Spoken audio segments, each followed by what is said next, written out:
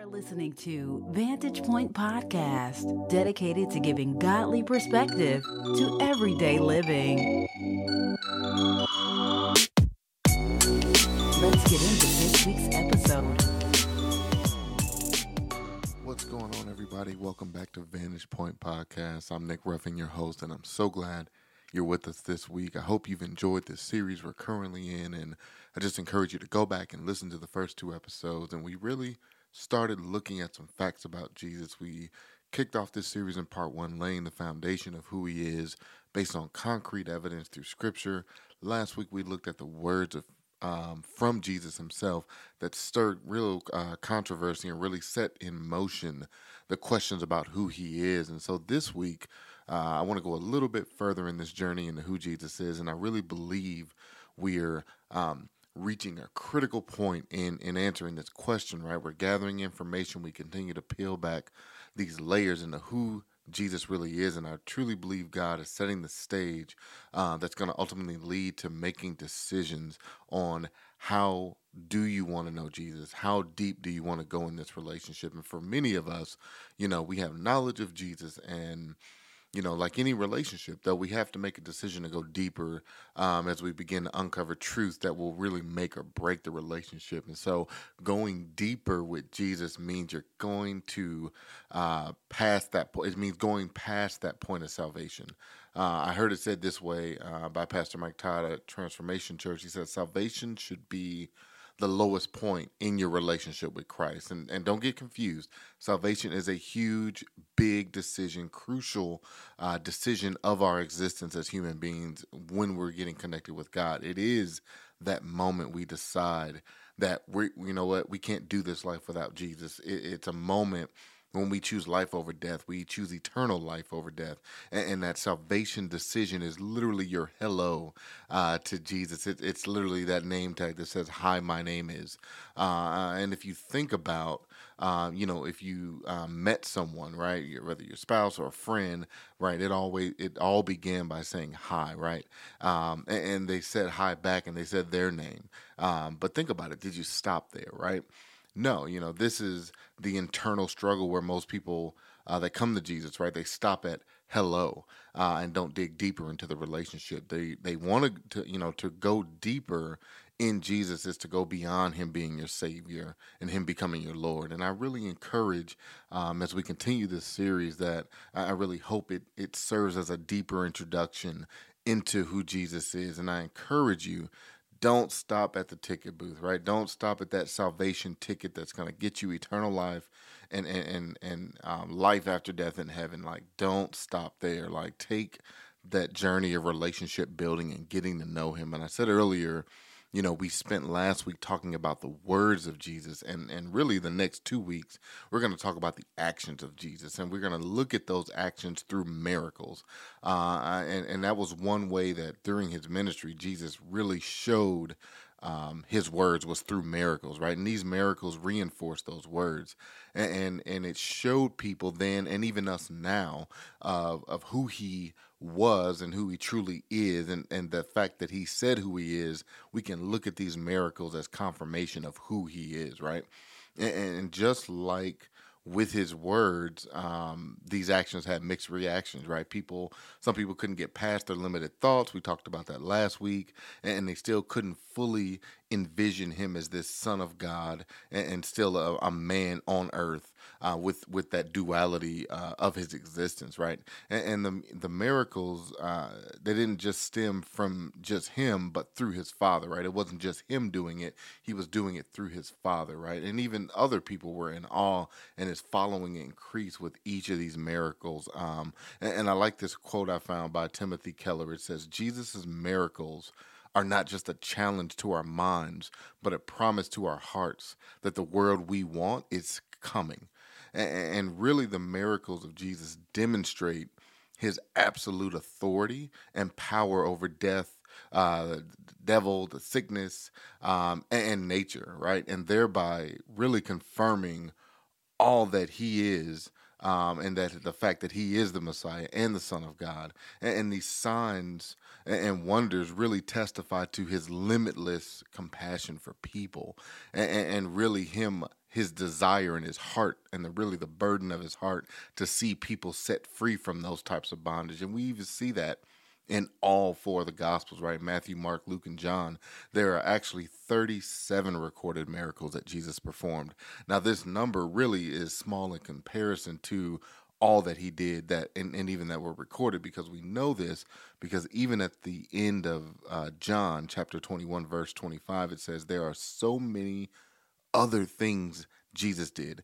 If they were all written down, each of them one by one, I can't imagine a world big enough to hold such a library of books. In other words, these 37 are really a microcosm into all of the things that Jesus did in his ministry. And right. And when we start to look at these miracles, there's several reasons, why he performed miracles. The first one is literally miracles demonstrate and prove that Jesus is the Messiah, the Son of God, which reinforces the idea that we should believe in him. John chapter 20, verse 30 and 31 says, Jesus performed many other signs in the presence of his disciples, which are not recorded in this book. But these are written that you may believe that Jesus is the Messiah, the Son of God, and that by believing you may have life in his name. Secondly, Jesus, his miracles also gave confirmation of his message about the kingdom of God. Acts 14 and 3 really references this purpose and light when you look at the ministry of Paul and even with Barnabas. And so it says, so Paul and Barnabas spent considerable time there, speaking boldly for the Lord, who confirmed the message of his grace by enabling them to perform signs and wonders. And then third, the signs and wonders of Jesus testify to his limitless compassion for people and his longing, again, we said this earlier, to see people set free. And Matthew 14 and 14 says, when Jesus landed and saw a large crowd, he had compassion on them and heal their sick. And so we're going to spend, like I said, the next 2 weeks, and we're going to unpack some of these miracles. And I really want you to open your minds, open your heart, and really take into account everything we've come up to leading to this point, right? We set the foundation on for the record in week 1, and then week 2 we built the framework of his words, and now we're going to take that framework and that foundation, and we're going to start to build this house and really understand and really answer this question, who Jesus is. And so for this week 3 is going to be miracles in action, part 1. And really that leads me to my first point, which is action over the storm. In Mark chapter 4, verse 35 through 41 says, that day when evening came, he said to the disciples, let us go over to the other side. Leaving the crowd behind, they took him along just as he was in the boat. There were also other boats with him. A furious squall came up, and the waves broke over the boat, and they were nearly swamped. Jesus was in the stern, asleep on a cushion. The disciples woke him up and said, Teacher, don't you care if we drown? He got up, rebuked the winds, and said to the waves, Quiet, be still. Then the wind died down, and it was completely calm. He said to the disciples, Why are you so afraid? Do you still have no faith? They were terrified, and they looked at each other and asked, Who is this? Even the winds and the waves obey him. And when we really look into that scripture, Jesus, before the boat, before they got in there, he had been teaching and ministering all day, right? Verse 35 says, in the evening, Jesus decided to leave the crowds of people by taking the boats to the other side of the Sea of Galilee during the trip. So Jesus falls asleep, and I want to really take a moment to bring to light and really some confirmation that him falling asleep is a great reminder that, and something we mentioned in verse 1, in week 1, where Jesus was not just 100% divine, he was 100% human as well. And literally in this moment, he was tired, right? He had been preaching and ministering all day, and his physical body, the man, human side of him became physically exhausted. And so now he is sleeping.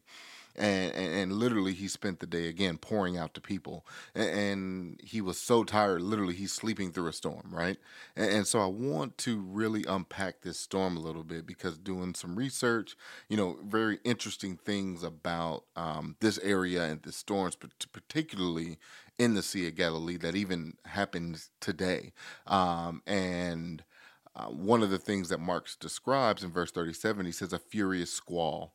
And just picture this: the storm can literally be described in the following way. Based on the account of Luke's gospel, right? It says a fierce storm came down on the lake. The boat was filling with water and they were in real danger, right? The came down refers to the storm coming down from Mount Hermon into the Jordan Valley, and then it smote or strike with a firm blow the Sea of Galilee. And the Sea of Galilee, compared to the Mediterranean Sea, it sits actually 682 feet below sea level. So you picture this storm that really began in the mountains, and then it just kind of fell on the sea.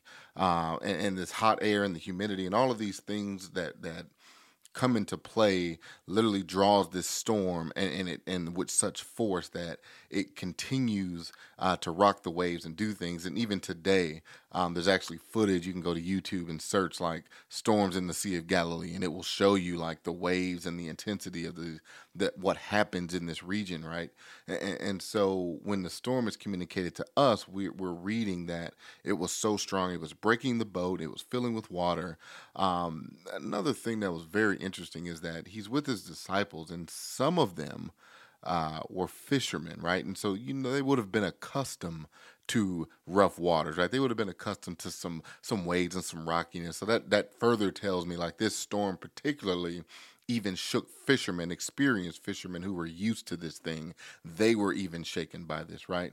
And so they wake up Jesus to save them. And literally he gets up, he rebukes the wind and says to the waves, "Be still, quiet." And the wind ceased at that moment, and a great calm came over the water.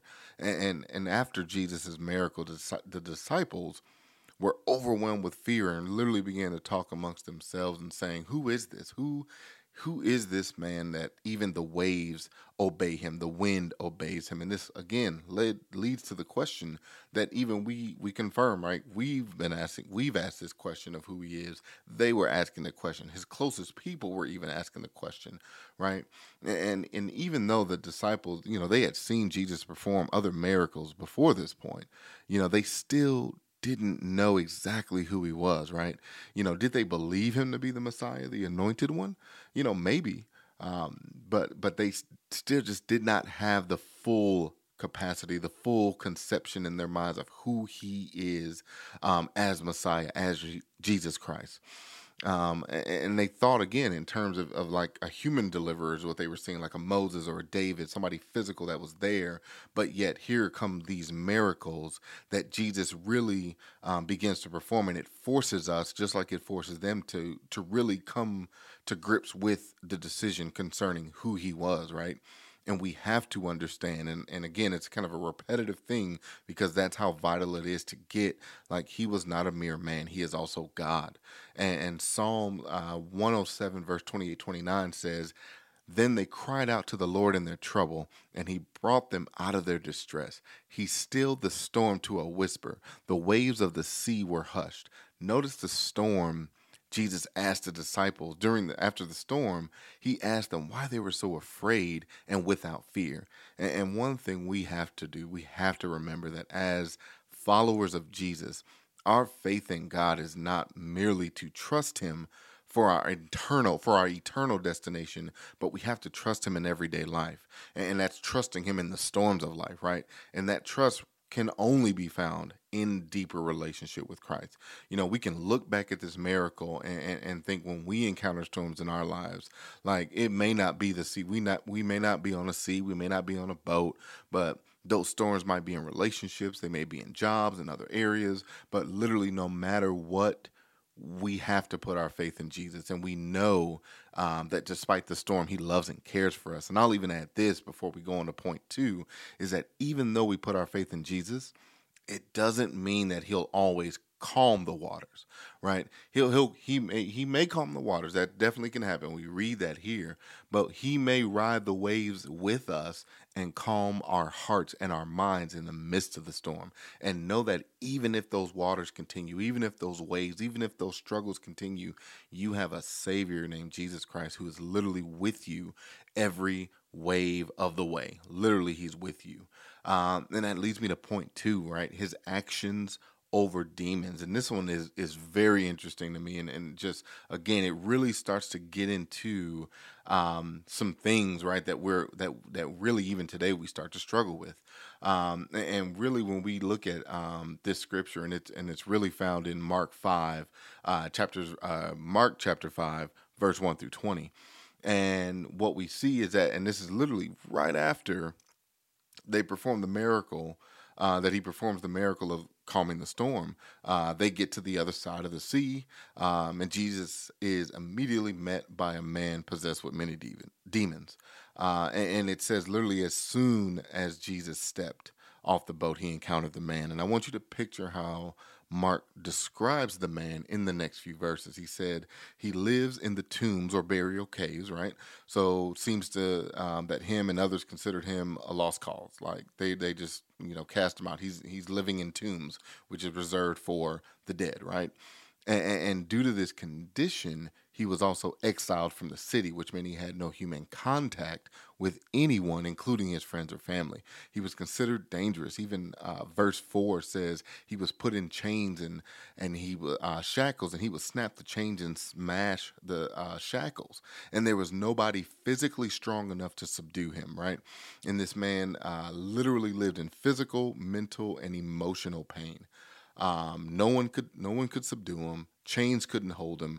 He was literally going through any and everything imaginable, the worst things you can go through.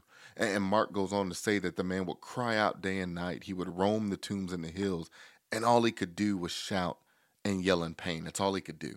And he would even cut himself with stones, which would leave scars.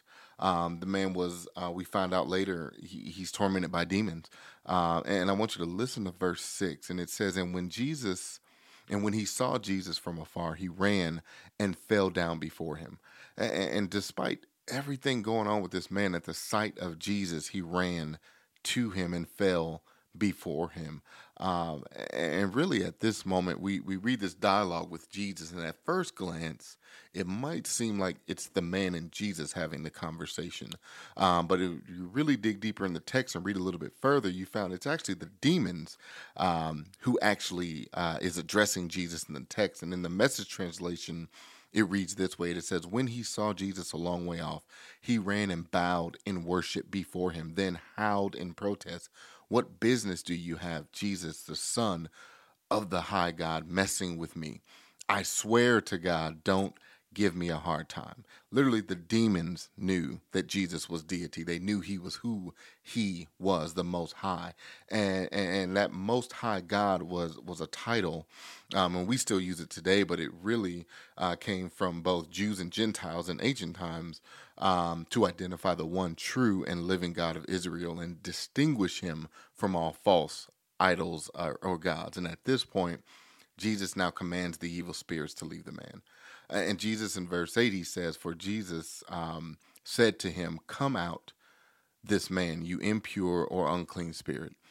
And we then see Jesus ask another question, which doesn't stem from a lack of knowledge, but it was to really bring out the situation. He says, he asked the demon, what is your name? And he replied, my name is Legion, for we are many. And Jesus doesn't need the name of the demon to cast him out, let's just be clear, but understanding the extent of the man's affliction helps us further see just how deep this thing goes with this man. And when I read verse 9, what I picture is like this kind of reverberating voices all in unison, like hundreds of voices saying, my name is Legion, for we are many. And I've mentioned it before on earlier episodes, but I'm big in Star Trek, and I remember the Borg drones when they would state who they were. There was, it was thousands of drones all saying the same thing at once, and it just had this eerie feeling about it. And that's what I really feel like, how that paints that picture there. And the name Legion actually in definition means a unit of 3,000 to 6,000 men in the ancient Roman army. Another definition, which I feel fits contextually with this scripture, is a cast host, a multitude or number of people or things. And what we know, if we take that context and we look at the afflictions, we know that the man was possessed by more than one demon. And so the demons begged Jesus to send them into a herd of pigs. He permits this, and the pigs ran, and they jump off in the ocean where they drowned. And the presence of the pigs is key because they're actually considered unclean to the Jewish people. And so that lets us know that this miracle is taking place in a Gentile region. And again, we have a moment where people have a choice. Do they acknowledge and believe, or does fear and confusion sets in? And what we see in verse 15 through 17, it says, "And they came to Jesus, and they saw the demon-possessed man, the one who had the legion, sitting there clothed in his right mind, and they were afraid. And those who had seen it described to them what had happened to the demon-possessed man and to the pigs, and they began to beg Jesus to depart from the region." And one of the things that I really took from this and studying is, as followers of Jesus, as people who have given our lives to Christ, we cannot be demon-possessed, right? We belong to God, and we're filled with the Holy Spirit. And if you go into the Bible and you do some research, and I found that all biblical accounts of demon-possessed people are unbelievers. So what does that mean, right? It definitely means that the devil will most certainly look to take us out by other means, right? We are now filled with the Holy Spirit. So that Satan, what he does is he'll attract us to sin. He'll afflict us with sickness, seduce us, and convince us of lies. And one tactic of Satan, just like our friend in this scripture, is to isolate ourselves, choose self-destructive things that harm us, and put us in a state of mental and emotional torment, all built on lies. We are engaged in a real battle with Satan and the kingdom of darkness. That's a real thing, real deal. What we fight against as believers, and yet Jesus has still triumphed over spiritual enemies, over the devil, and empowers his disciples to overcome evil. And that's the good news, and really the driving point of this miracle. Jesus is our deliverer from demonic force, and as children of God and followers of Jesus, we know three things. We know Jesus came to destroy the works of the devil. He came to conquer Satan and evil. And through Jesus, we will overcome and conquer. And I want you to take this quote I found, and it says, "Simply put, you don't have to suffer from Satan's debilitating presence or yield to his temptations or experience the shame and paralyzing guilt that he tries to inflict. The consistent testimony of Scripture is the victory of Christ over the demonic and the authority and power that is ours if we believe, if we take our stand in the name and authority of the risen Christ. For he who is in you is greater than he who is in the world." And one more thought on this, and then earlier we talked about it, and I mentioned it. One of the things with this scripture is Jesus, really looked at this man with compassion, even as a friend. And I want to never forget how he relates to this man. Everybody around him casted him away, locked him away, stayed away from him. But Jesus literally met him where he was, loved him, had compassion, and healed him from his affliction. And know that Jesus always reaches for people we deem unreachable. To embody who Jesus is to know that his heart was open and is open for all people, no matter their condition, no matter their standing, no matter who they are. And that leads me to my last point when it comes to miracles in action, and that's action over sickness. And in John chapter 9, we see Jesus and his disciples are traveling on the Sabbath, and they run into a blind man. And verse 1 tells us, and I'm coming from John chapter 9, it says, verse 1, that the man had been blind since death. And this prompts his disciples to ask a question, and they say, "Rabbi, who sinned, this man or his parents, that he was born blind?" The disciples incorrectly assume that the man's disability is a result of some sin in his life or his parents. And Jesus explains that his suffering has happened so that the works of God might be displayed in him. And it's important for us that we don't assume suffering is the sole result of personal sin, right? It's equally important to know that doesn't negate the truth of what sin is and that we live in a fallen world. But there are other examples that show suffering is not always associated with a person's sin. So after Jesus clears that up on the origin of his sin, he heals the man. In verse 4-7 reads, "We must work the works of him who sent me while it is day. Night is coming when no one can work. As long as I am in the world, I am the light of the world." Having said these things, he spit on the ground and made mud with saliva.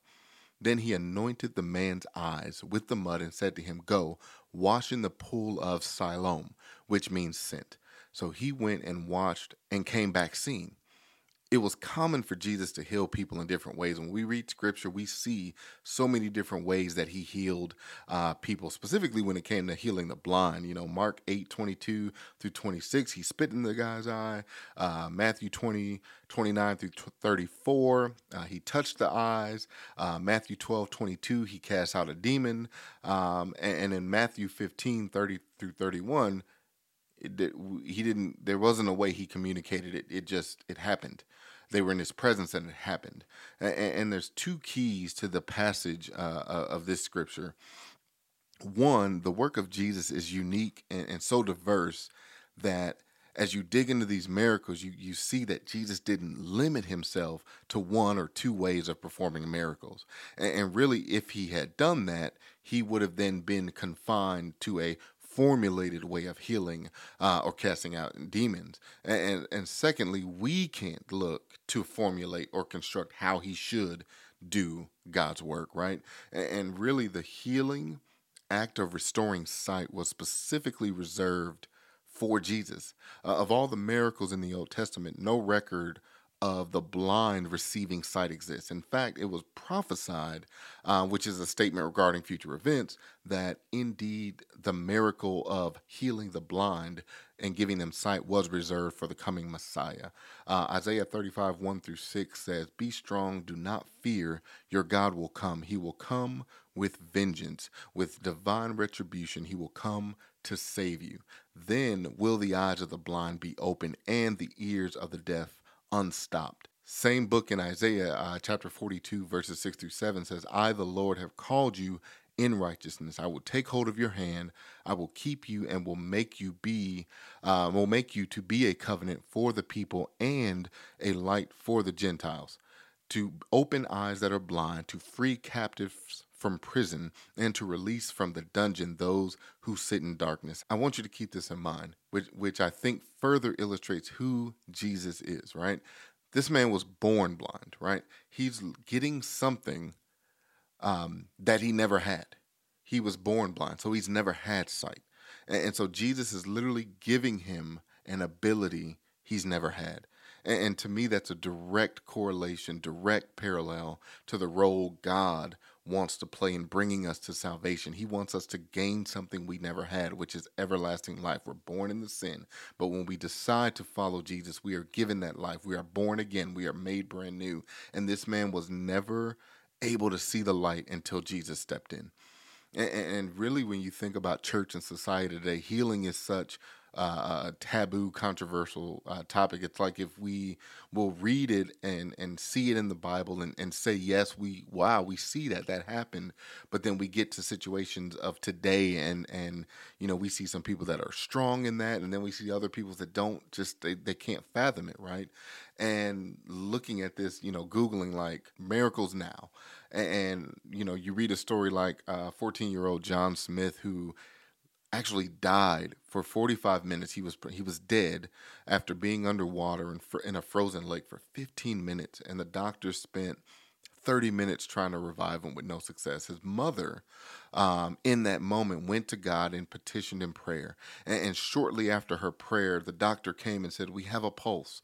And then later on, her son is walking and he has no sign of brain damage, and all the doctors can say is it's a miracle. Or another person I read about, Annabelle Beam, she was diagnosed with a digestive disorder at a very young age and had her in and out of hospitals her whole childhood. Later on in life, she I guess was climbing trees and she fell 30 feet out of a tree, and literally a fall that should have taken her life. She had no injuries. And as she laid unconscious, she says she was in heaven with Jesus. And after that fall, after her that moment, the digestive disorder began to heal. And after some time after that, she went to the doctor and it was completely healed from the disorder. No disorder, no anything in her body. And literally her story is in a book called Miracles from Heaven. And I know what you might be thinking. You're trying to make sense of that. And that might not seem like it's possible. But when it comes to healing and the power of Jesus to heal, I'm going to be honest, we may never know the full extent of how. And honestly, I don't think it's for us to know. Our minds are either open to the miracles of Jesus or they're not. And as I close out this week, I want to encourage you to dig deeper into the miracles of Jesus this week. Don't just listen to what I'm saying and stay surface with his actions. Go read more. We only talked about 3 miracles. We're going to talk about 4 more next week. That's only 7. There's another 30 in the Bible, and there's so much more that he's done. Literally, this is 7 of 37 in the next 2 weeks. And the most important thing to me for this series is for you to have a firm answer to the question, who is this Jesus? Who is this man that lived to be 33, did ministry for 3 years, had compassion on Gentiles, healed the sick, raised the dead, loved through rebuke and correction? Who is this man that says, I am the way, the truth, and the light? Who is this Jesus who went to the cross on a hill and died for you and me before we knew ourselves, yet he knew us? Who is he that he was resurrected and ascended into heaven and now longs for relationship with us? I invite you to stay with me 3 more weeks in this series and let me help you solidify that answer to this question. You know, I mentioned every week in this series, I'm going to end with a prayer of salvation because I feel like that is each week we peel back a layer and I'm hoping you take something away that you didn't know about Jesus. And really this salvation, this decision is the most crucial step in this walk, but no, it's also the first step in the walk.